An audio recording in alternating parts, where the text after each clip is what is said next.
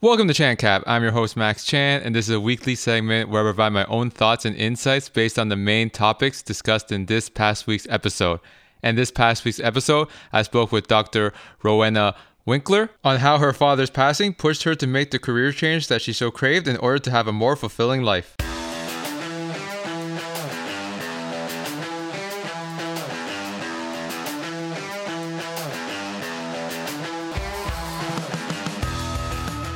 Thank you again to Dr. Rowena Winkler for coming on my podcast and sharing a very personal story in which her father's passing made her take a step back to reflect and then change her strategy and pivot her career to live a more fulfilling life and achieve a higher purpose. When it comes to living our lives, there are a lot of factors that influence our decision making and our mindset, but there's no bigger influence on us than family. If you look up some of the most successful people in the world, one of the main influences that got to where they are today, whether it's good or bad, was based on family. And that's not surprising because your parents raise you and your mindset tends to be based off of your parents' principles and philosophy. So for example, if your parents were tight with money, as you get older and have your own money, you'll be tight as well. Because you were so used to them being tight with money that those habits end up ingrained in you. So family does play a big influence on how we manage and run our lives as we get older. And sometimes, as Dr.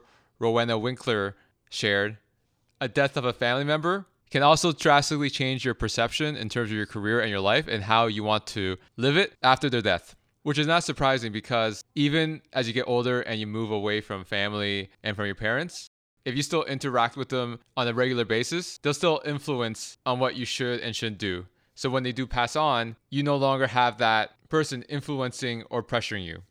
So when Dr. Rowena Winkler's father passed, that's when her mind shifted and she started to self-reflect and realized that academia is not where she wanted to be and wanted to do something else.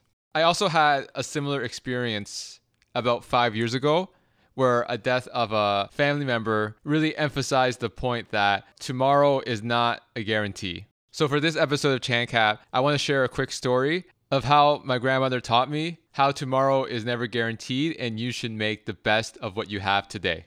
So let's rewind to 2016 when my grandmother was still alive.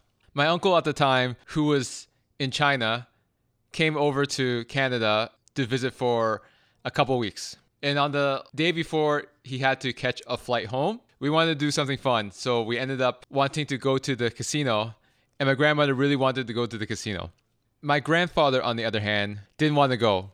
It was in Niagara Falls. It was a long drive, and he's also a bit older than my grandmother, so he didn't want to walk around for a long period. And since I could technically dictate if we decided to go or not, since I was the one driving, I had a dilemma.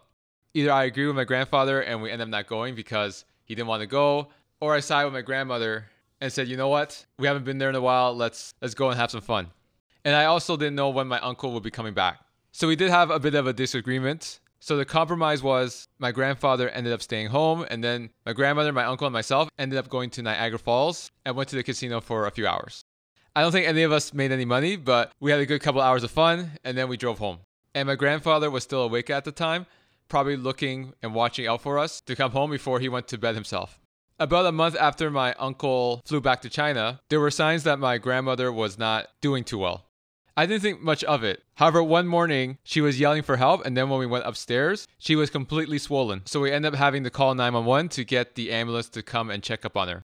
And we found out that her kidneys were failing and they weren't flushing out the fluid as much as they used to. Fast forward to 2017, when she lived in and out of the hospital for long periods of time, she ended up passing away one day before her birthday. So looking back, if I decided to just go with my grandfather and say, hey, he doesn't want to go, so let's just stay home and keep him company, I would have regret that decision because my grandmother got sick a month later. So the point of the story is that we all tend to push things off till tomorrow or the day after that because we think we have all the time in the world to eventually experience life. But tomorrow is never a guarantee. In fact, there was a guy that I worked with. He ended up passing away a couple of weeks ago, and he was only 30, I believe. And then I believe last year I found out on Facebook that this guy I went to high school with ended up passing away. It doesn't matter how young you are. You never know when your time will come. So it's so important to be intentional with your life, make intentional decisions, So when it is your time, you will have no regrets. And that wraps up this week's edition of ChanCap. As a reminder, if you are a professional looking to take your career to the next level, then come join my private Facebook group, Career Advice with Chan with a Plan. Inside this group, I post content on the job search and provide you with career guides to get you to the next level. I'll leave a link in the show notes for you to join. And in next week's episode, speaking of significant events, I will be speaking to a professional that worked in the hospitality industry. But as we all know, due to COVID, there was a lot of shutdowns and she was constantly laid off from her restaurant job. And that was the pivotal event where she ended up diving in to get into UX UI design. She had originally thought about doing it or saying that she'll get to it, she'll self-teach herself, and she never did because she was busy with work.